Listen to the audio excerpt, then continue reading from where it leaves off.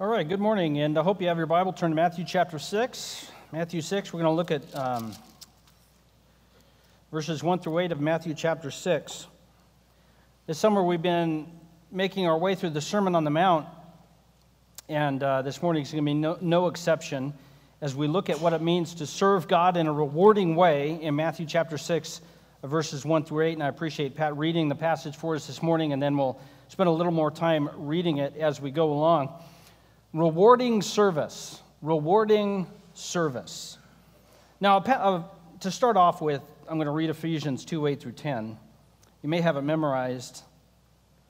I'm going to read it nonetheless. I find when I try to quote verses from memory, I get them wrong. Ephesians 2, 8 through 10. Are you ready?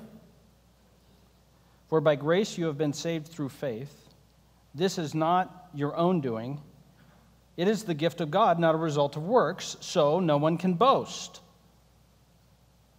For we are his workmanship, created in Christ Jesus for good works, which God has prepared beforehand that we should walk in them. So we can say it relatively safely, we are saved by grace, not by works, but having been saved, we are saved to do good works. We have been saved to live in righteousness. It shouldn't be terribly surprising that the God of righteousness saves people that they may receive his righteousness in order to do righteous things.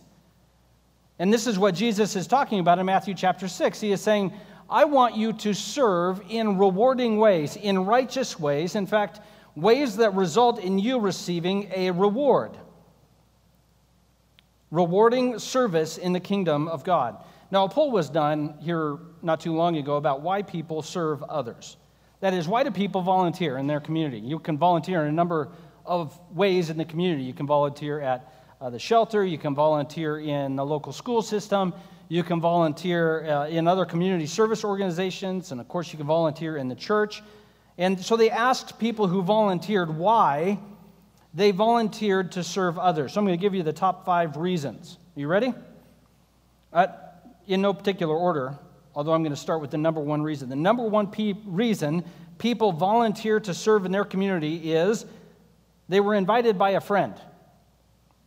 Their friend was going to do some volunteer service or pick up litter or work in the soup kitchen or volunteer at a school. And they said, hey, well, you want to go with me? They said, well, yeah, I don't have anything else going on. Can't watch Netflix all day. Well, you can. But I shouldn't. So, yeah, sure. So, for no other reason than a friend invited me, and so I'll go with you. Second reason why people serve others, volunteer their time and resources, is because they see a need in the community, a need in the world around them that is moving to them because of the values they have. So, an educator may look at low literacy or low graduation rates and say, I think our community would be well served if our children were doing better in test scores and we're staying in school, and so I'm going to volunteer my time to serve as a tutor in schools that need a math tutor or a reading tutor. Or you may be concerned about the ability of those who have been out of the workforce to be able to get a job because they don't have the right clothes and don't know how to interview. And so maybe you volunteer because you want to teach them how to interview and know what kind of things they ought to wear to a job interview. And so based on values that you have, you see a need and you volunteer to do it, right? Okay, number 3, why do people volunteer? Gratitude.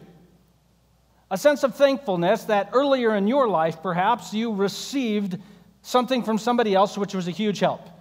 Somebody paid for your first semester of college. Somebody paid for a medical procedure. Somebody helped your family out when you were younger. And now, having grown up and gotten a job and you have some resources and some time, you say, you know what, out of a sense of gratitude, knowing that others helped me, I want to serve others. I'm going to pay it back or maybe even pay it forward. Reason number 4, people volunteer time or give money in the community. This is a big one. You ready? Resume building.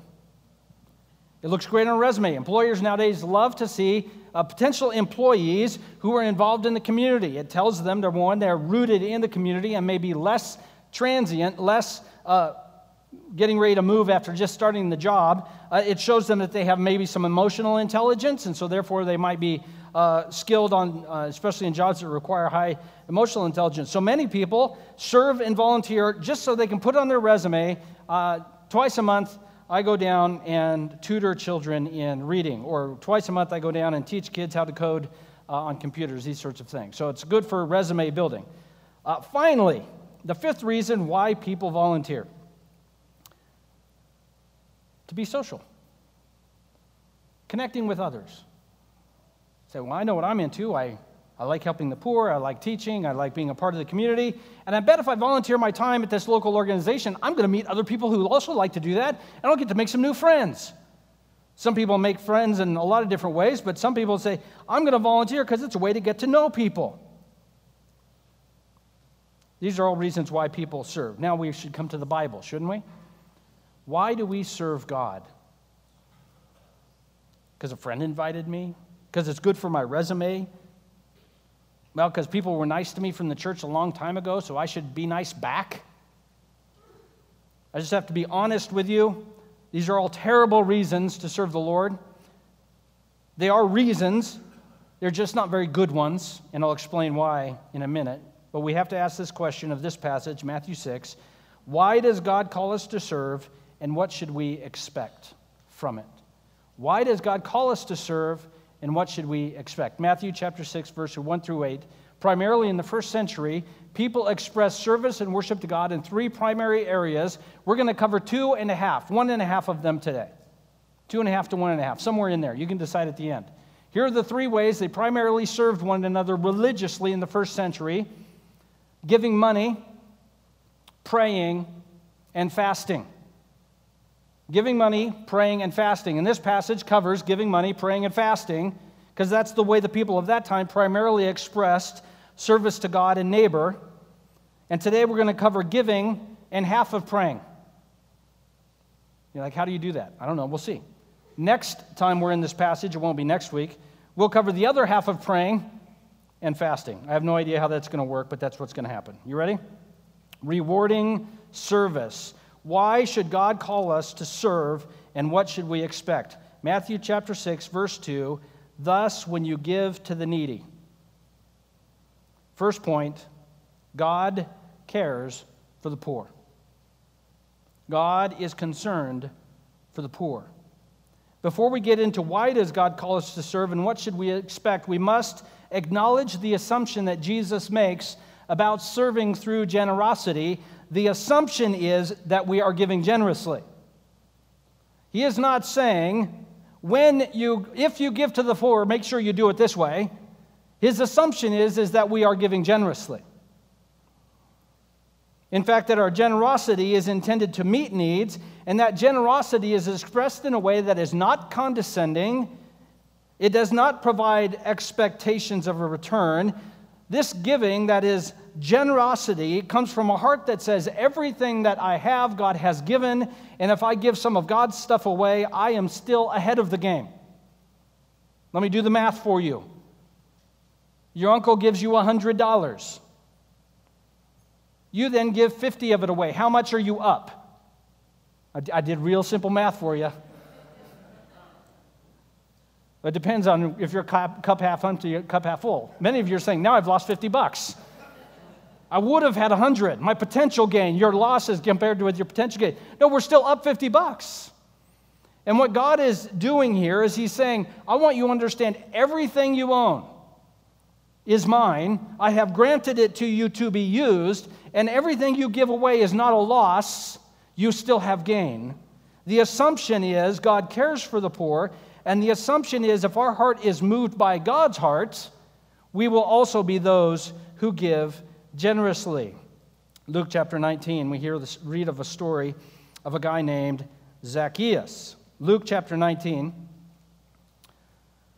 Jesus was in the area near Jericho, and there was a man, and his name was Zacchaeus, and Zacchaeus was a tax collector, and he was rich.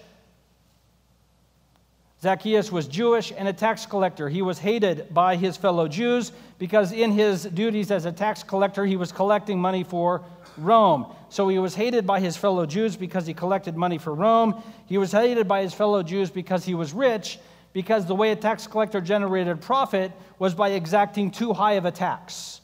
There was massive amounts of fraud in the tax collection system in this part of the world at that time, and that was a part of the system. It was designed that way.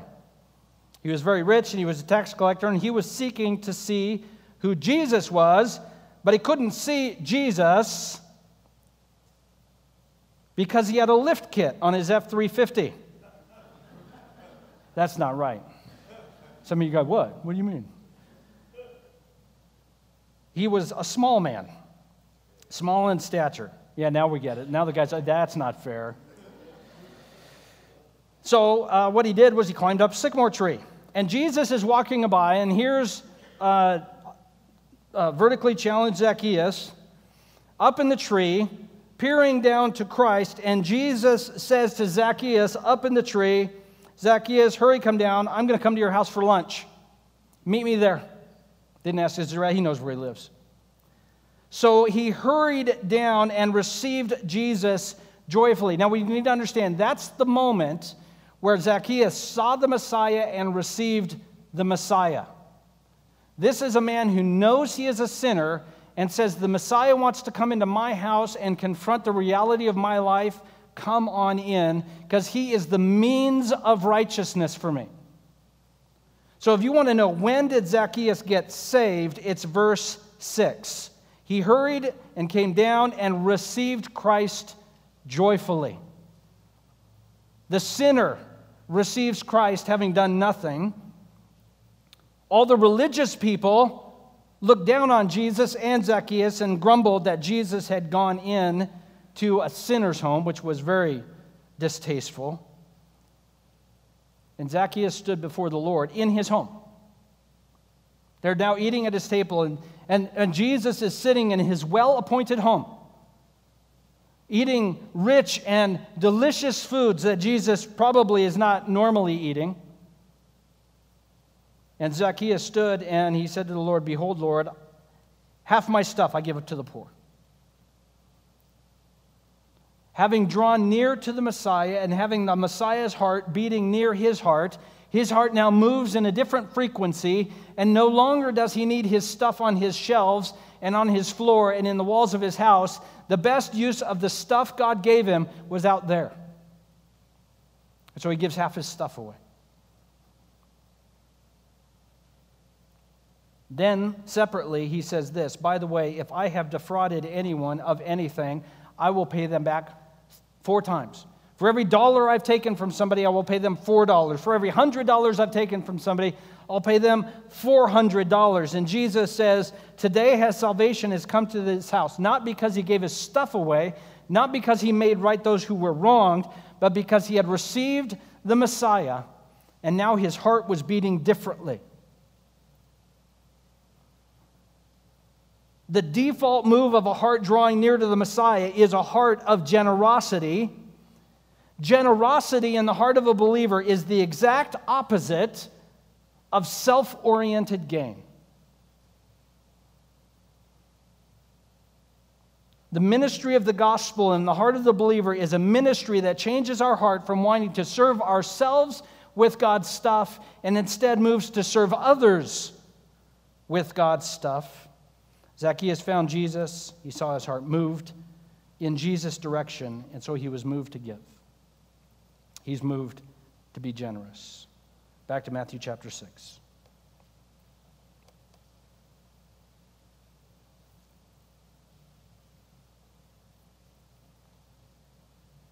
Giving is an act of worship from a heart that has been made alive by the work of the gospel and is moved by Christ to love our neighbor. Read what we read in Matthew 6, 2-8. It's the opposite of that. When you give to the needy, sound no trumpet before you. Why would you need to sound a trumpet? Don't do as the hypocrites do in the synagogues and in the street, that they may be praised by others. Truly, I say to you, they've already received their rewards. When you give to the needy the way Zacchaeus did, don't let your left hand know what your right hand is doing. Your Father who sees you in secret, who sees the movement of your heart, which is moving the way his does, will then reward you. Giving, generosity, is worship from a heart that is made alive by the gospel, which has been moved by the love of Christ for us to reach out in love to those around us. All right, before we move to prayer, I want to reference over 2 Corinthians chapter 8 and 9. You can turn there if you want. I'm going to hit a couple of highlights from 2 Corinthians 8 and 9 because I just want to give you some biblical perspective on what the Bible teaches us about giving stuff away. 2 Corinthians 8 and 9. Really what we should do is we should preach a 10-week sermon on this in order to do it justice. You're welcome, we're not today. Well, if there's no objections, we'll do it, I guess. But what I'm going to do is just hit some high points, draw some observations to give us some more ideas of what the Bible teaches us about generosity. Here's what Paul says in 2 Corinthians 8:1. The grace that God has been given among the churches of Macedonia was this: in a severe test of affliction, their abundance of joy and their extreme poverty have overflowed in a wealth of generosity on their part. So the Bible calls giving stuff away out of the movement of the gospel in our hearts a movement of grace. That God is gracious enough to allow us to participate in His kingdom by doing something as simple as giving some stuff away. He says that's an act of grace. Verse 3 of 2 Corinthians 8. The Macedonians gave according to their means. The Macedonians were impoverished. The Corinthians could have scrounged out of their couch cushions the amount of money the Macedonians gave in total. Because the Corinthian believers were wealthy and the Macedonian believers were impoverished. What the Bible is telling us is according to what God had given them, they acted generously. They gave according to what God had bestowed on them. In fact, verse 4 of 2 Corinthians 8, they were begging earnestly for the favor of taking part in the relief. That is, there was a famine going on. They were raising money to buy food for the believers in Jerusalem. Verse 5, they gave themselves first to the Lord. That's the model of generosity in the Bible, is we first dedicate ourselves to the Lord, like Zacchaeus did. Zacchaeus didn't give his stuff away in order to know the Lord. He knew the Lord, and so therefore he was moved in generosity to help others. 2 Corinthians 8:7. As you excel in everything, in faith, in speech, in knowledge, in earnestness, and in our love for you, see also that you excel in this act of grace, that is generosity also. The Bible calls us as believers to see how good we can get at being generous. A couple more verses to hit on down in 2 Corinthians 9, verse 6 and 7. The point is this: whoever sows sparingly will reap sparingly. Whoever sows bountifully will reap bountifully. Each one must give as he has decided in his heart, not reluctantly, not under compulsion, because God loves a cheerful giver. God wants our heart in generosity to be moved not by compulsion, not by obligation, but rather to be moved by the things that move God in generosity. So we'll sum it up this way. Giving in the Bible is generosity that is according to our means, is done joyfully, is done faithfully, is done regularly, is done earnestly, in fact, to meet needs in our community and to meet ministry needs of the local body of believers. Luke 21, beginning in verse 1. Luke 21. Jesus looked up and saw the rich putting their gifts into the offering box. He saw a poor widow put in 2 small copper coins. And he said, "Truly I tell you this, this poor widow has put in more than all of them, for they all contributed out of their abundance, but she out of her poverty put in all she had to live on." And Jesus here describes the tension of generosity, and here's the 2 tensions. Are you ready? When we're impoverished and we want to be generous, it's difficult because we have to buy milk and prescriptions and cereal. I had, as you can tell, cereal and milk for breakfast. That's difficult. The widow is putting her faith in God. This is not easy. We should not blow past the difficulty this widow faced. Giving and being generous in impoverishedness creates the tension of, will I have enough to make it? That's a real tension. On the other hand, the tension of being generous in our wealth is this. For most of us, generally, if you call the United States your home, you would have to give away an enormous amount of your income in order to sacrifice. I don't want to be rude. But most of us, by God's grace, we can celebrate it in many ways. We have the opportunity to be generous with our stuff and still go on vacation. Still have a car that runs half the time. Still put paint on the house and buy clothes at the appropriate season. These are all great benefits. But the tension it creates for us is we say, well, I want to give sacrificially. The widow can do that by just getting up in the morning. The tension for the wealthy is this, Jesus is saying, how will they participate in generosity that is also sacrificial? I'm not telling you what to do on that one. My job is to read the Bible and let it bother you. You're welcome. Let's finish this up back in Matthew chapter 6 and hear Jesus' call to being rewarded, experiencing the reward of generosity. He is saying this: our generosity should come from a place that is moved by the gospel of Christ, where we have no need for recognition, only the understanding that we participate in the kingdom of God with God through generosity. We don't need others to know. We don't need to be recognized. We don't need our name on the wall. We don't need our name in a booklet. Because the Father sees what we do and He knows the movement of our heart. Jesus is not saying here that generosity requires anonymity. I abbreviated it in my notes. I don't even know how to say it. It doesn't require that no one know. But it must be a heart that says, I don't care if anyone knows, because I'm doing this for my Father. And I must, in the heart that is moved by grace and the gospel of Christ, avoid at all cost being generous merely to be known as one who gives. Rewarding service. Why would we serve God through generosity? Because God cares for the poor, and we want our hearts moved by what moves His heart. All right, let's look at prayer. When you pray, you must not be like the hypocrites. They love to stand and pray in the synagogues and at the street corners that they may be seen by others. Truly, I say to you, they've received their reward.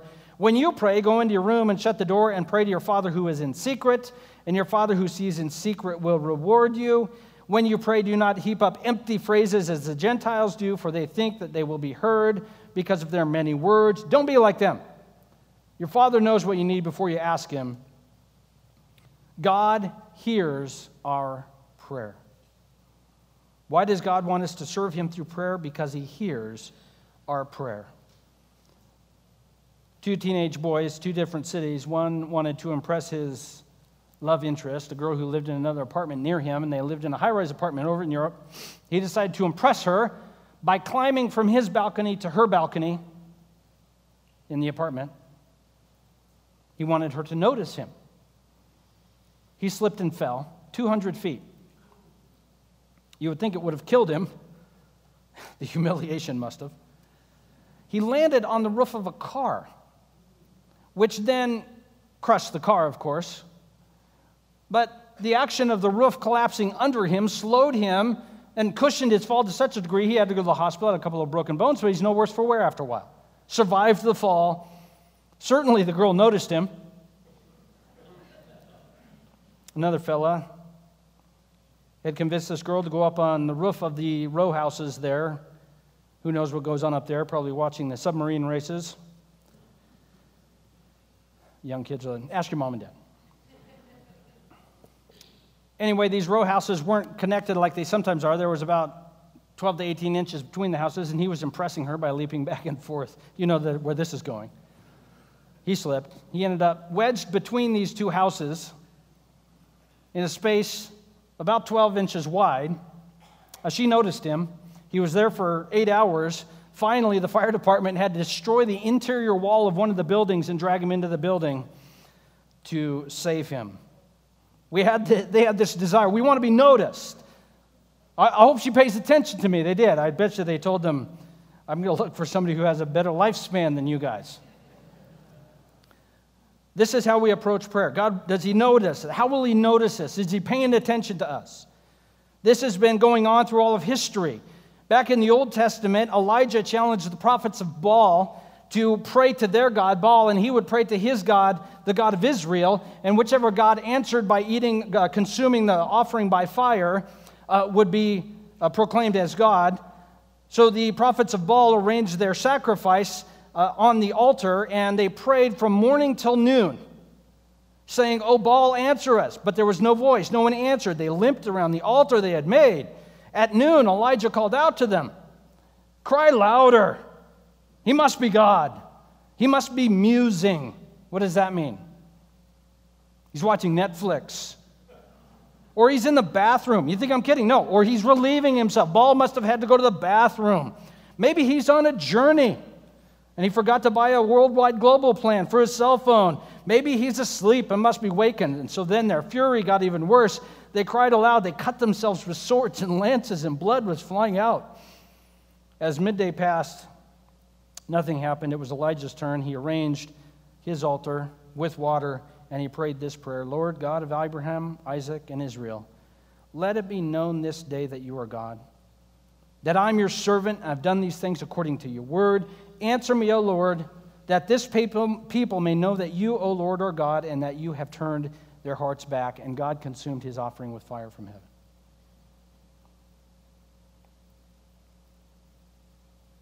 God heard Elijah's humble prayer because Elijah's prayer was right in line with what God was up to. Elijah prayed God's purposes, prayed for God's provision, prayed for God's power, and he did so because he knew what God was up to, and God heard his prayer, and the false god of Baal did not hear the wailings of the false prophets. Jesus understood this and wanted to explain this to us in detail. He told the parable of the Pharisee. Here's the Pharisee who sounds just like the prophets of Baal, the religious person.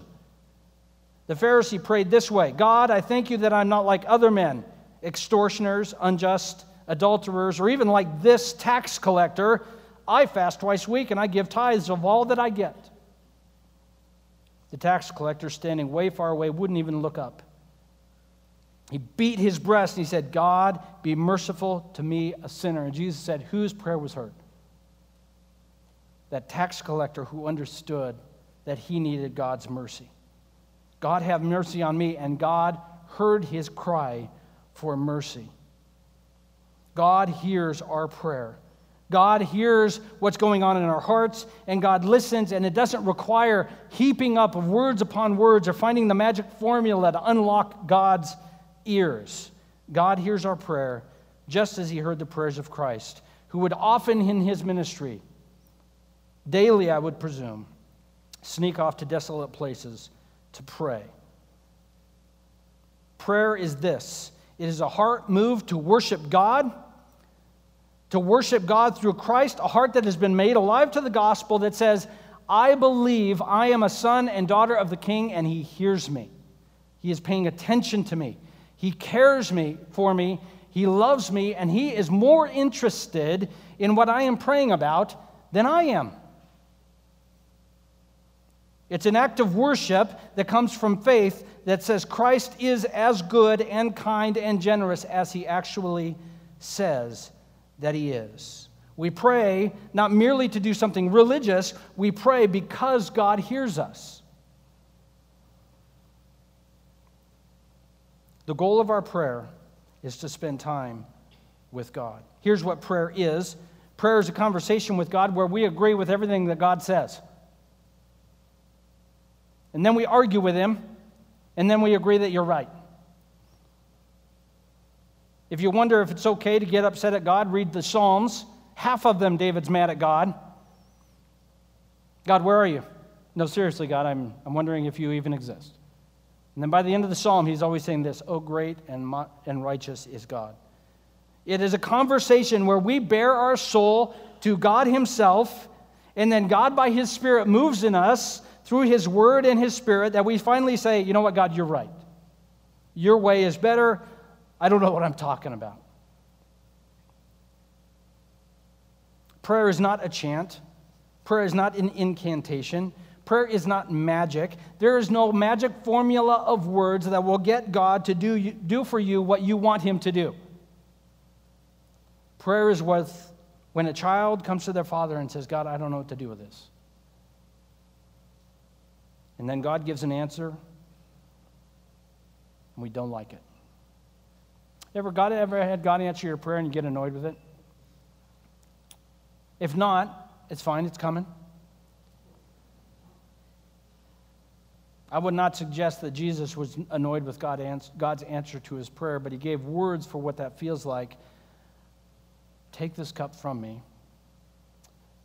but not my will, but yours be done. God hears our prayer. The religious people that Jesus was addressing weren't so concerned that God would hear their prayer. They were more concerned that people around them would hear their prayers, that they would hear their heaping up of words and their soliloquies and their flowery language. And Jesus said, this is not prayer. This is not a heart move to worship God. When you pray, not if you pray, when you pray, go into your closet, close the door, and say, God hears me. So here's the cool thing about giving money away and for praying. Are you ready? This is the cool thing. You always get rewarded. Okay, you can write that down. All your prayers and all of your giving are rewarded. The question will be this: who will be rewarding you? So there's the last piece of this puzzle. Look at verse 1 of Matthew 6 with me. Beware practicing your righteousness before other people, for you will have no reward from your Father who is in heaven. Here's my last point, and really the main point that I want to make today. God rewards best. God rewards best. So this passage is a warning passage. Not really a warning on judgment, but this is a warning passage that wants to make sure, Christ wants to make sure that we don't miss out on the best reward. He's saying you're going to get rewarded. This is guaranteed. The question is, you're going to get a good reward or you're going to get a lame reward. God's rewards are the best rewards. Okay, look at verse 2 and verse 5 of Matthew 6. Both the givers and the prayers get rewarded. End of verse 2. Those who are blowing trumpets with their generosity. Truly, what's it say? I say to you, they have received their reward. Do you see that? So those who give their money and then make a big announcement about it, and their primary concern is that everybody knows how much money they're giving away, Jesus is saying they're rewarded. Good for them. Look at the end of verse 5. Those who pray merely to be noticed, they don't care much about God's participation, merely to be noticed, truly I say to you, they have received their reward. So those who are generous and those who are praying for no other reason than to be seen by others, Jesus is saying, you've got your reward. Your reward is the recognition you receive from others, having seen your generosity and having seen your prayer. So let me give you two problems to this reward. Are you ready? First problem: if you're doing things to merely impress others, be affirmed by others, have others like you, here's the first problem. It's not real. They don't like you. You do something to impress others, to get them to like you. Here's the problem: they don't. They like what they see. Ooh, that's very generous of you. Ooh, that's very thoughtful of you. But they don't like you because you have put up for them some image of you that you want them to see, and they have seen that image that you have put up of yourself, and they love that image, but that image isn't you. As one author has said this, if they really knew me, would they still love me? And the fact is, we all know they wouldn't. When we're doing things to impress others, we're doing those things because we know if they knew the real me, they wouldn't be impressed. So I'll write a big check or I'll make a big long prayer. The problem is, I don't feel loved because they love somebody else. That person that they're adoring and affirming, that person doesn't exist. And when I go home and go to bed at night, my head hits the pillow, I know it. They don't know it, but I know it. So problem number one, when we do things to impress others, to make others like us, problem is they don't like us. They like someone who doesn't exist. Second problem, if that wasn't enough, here's a little secret to trying to impress people. Are you ready? Here's the secret. Y'all know this. They will always want more. Always. If I just do this, they will be impressed. Yes. And then they will ask the age-old question, which is what? What have you done for me lately? If you are living your Christian life in order to be affirmed by others, I guarantee you, and they may not do it on purpose, it will never be enough. So if you're seeking to be rewarded by others noticing how much you give or noticing how much you pray, it will never be enough. You will never feel loved because they love someone who doesn't exist, and those people will never be impressed enough.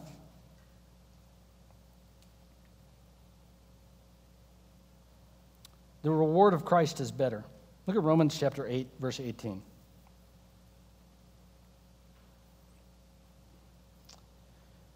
Paul says this, I consider the sufferings of this present time are not worth comparing to the glory that is to be revealed in us. Is life hard? Only on days that end in Y? And Paul says the reward of Christ is this, that when we get there and encounter that reward, we will say, oh, that suffering was nothing. Christ's reward is better. The creation waits eagerly for the glory to be revealed in us that God is going to do in and through us. Those people you're trying to impress, they give you this reward. They're impressed with you for about 30 seconds. And then they either find out who you really are or they expect more. Jesus does something different.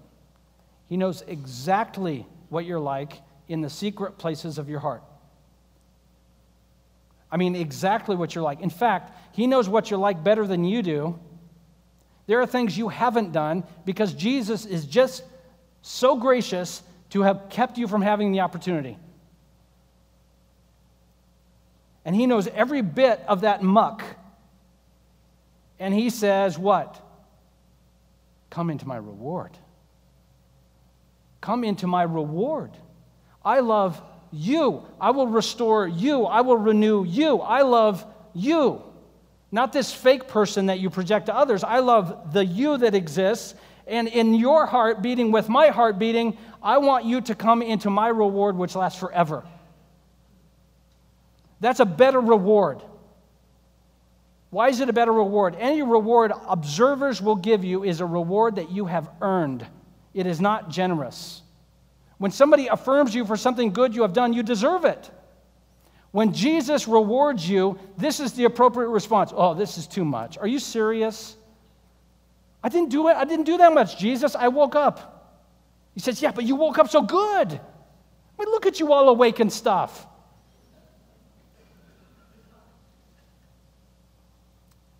And He gives us His glory. That's a better reward because He is a better Savior.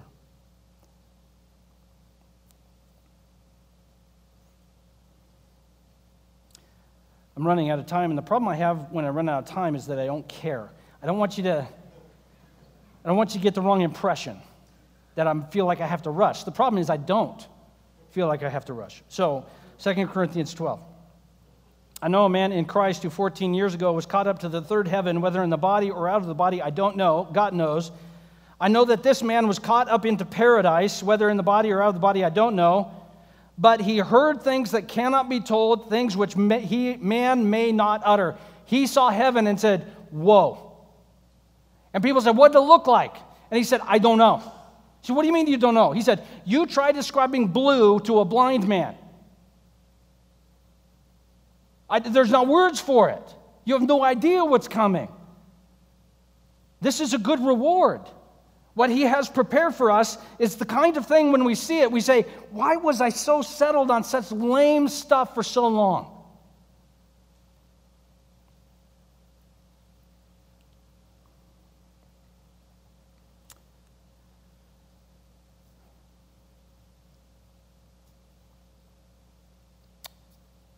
First Corinthians 3. We're going to conclude with 1 Corinthians 3.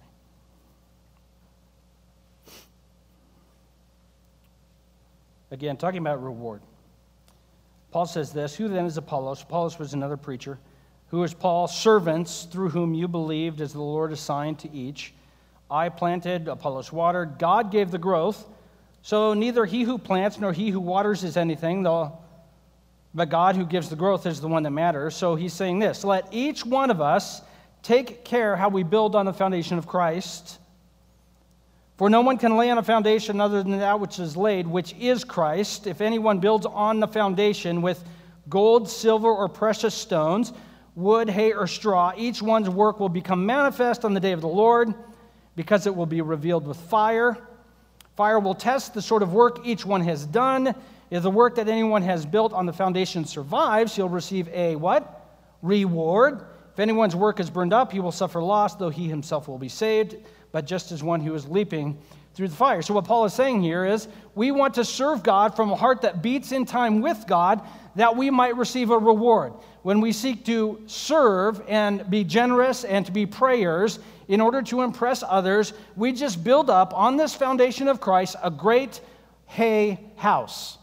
Built of wood, hay, and straw. We've impressed a lot of people for a long time. It may be a very, very, very big house. It's just made out of wood, hay, and stubble because we've been working very hard to please others, and pretty soon, even a 747 supertanker retardant jet wouldn't put that fire out. It's going to burn down.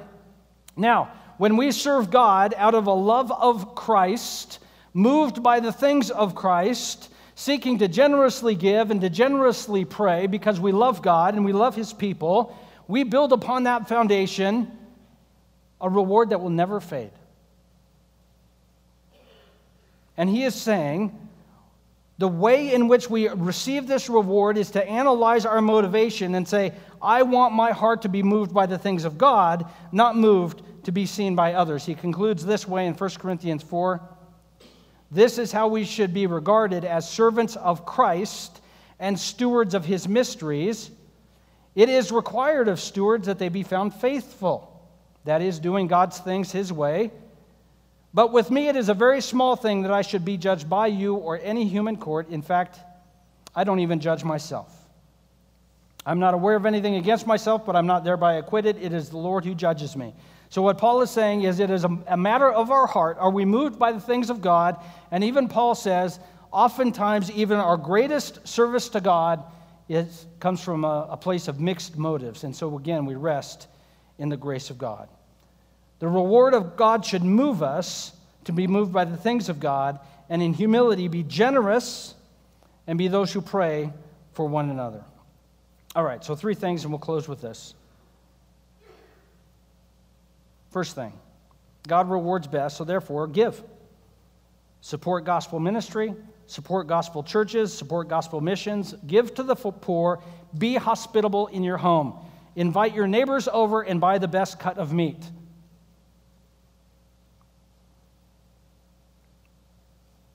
It's the Pacific Northwest. I've got to reframe that. Invite your neighbors over and get the most expensive thing that vegans eat. I don't know what that is, but I'm sure there is that. If you're not a vegan and your neighbor is, how do I suck it up, Buttercup? Serve them the best vegan meal that you can have catered, because you're not going to know how to cook it. Besides, it can't be cooked in your meat-tainted pans anyway. No, I'm serious. It can be. You need to check up on that. Give. Be generous. Live in the tension of wondering whether if I'm giving too much or wondering if I'm not giving enough. Live in the tension that says, what do I do to be sacrificial? Live in the tension of saying, what does it look like if I acknowledge that everything I own is God's? These are hard questions to answer. Pray that God would give you wisdom. Second, pray. Pray for one another every single day. Pray for one another that we would be delivered from temptation. Pray for one another that when we sin, we would experience the love of Christ even in the midst of failure. Pray for one another that we would bask in the love of Jesus day in and day out. Pray for one another that we would have our needs met. Pray for one another that we would have boldness to share the gospel with our neighbors. Pray for the body of Christ that we would grow in effectiveness in reaching the lost in the city of Medford. Pray for other churches in the valley that they may be effective in proclaiming the gospel. Pray. What would Jesus do? Jesus would pray. Finally, pursue God's heart. Find out what makes God's heart beat the way it does and be moved by what moves his heart. The only way to do that is to be in his word. Read about him, read what he's up to, and allow his heart to move yours. Let's pray. Jesus, we thank you for the grace we have in you through the cross. God, we thank you that you are a generous God, that you did not withhold anything for us, that instead, God, you were moved by compassion and grace for rebels like us and sent Jesus to die on the cross for us. We give you the praise and glory for that, Lord. God, we ask in this moment as we seek to know you and your purposes, that you would allow us your wisdom to know how can we worship you through generosity and through prayer. God, save us from our arrogance. Allow us to worship you not because we want recognition, but because we love you. God, give us the faith to rest and trust in you and you alone. We ask that you would accept our worship from a heart of love and grace. And God, I pray for those who are here today who don't know you. I just ask, God, that in this moment they have heard and seen of your generosity, that you are moved to reach down to sinners and rebels, that you want to provide your salvation through Christ alone to all who would receive it. And I pray even in this moment you might stir in their heart faith to trust Christ for forgiveness and new life. God, we pray as we worship you with a final song and a benediction, we pray as we worship you through the offering that you would receive our worship, that it would bring you pleasure, and that you would be glorified in what we do. And we pray this in Jesus' name. Amen.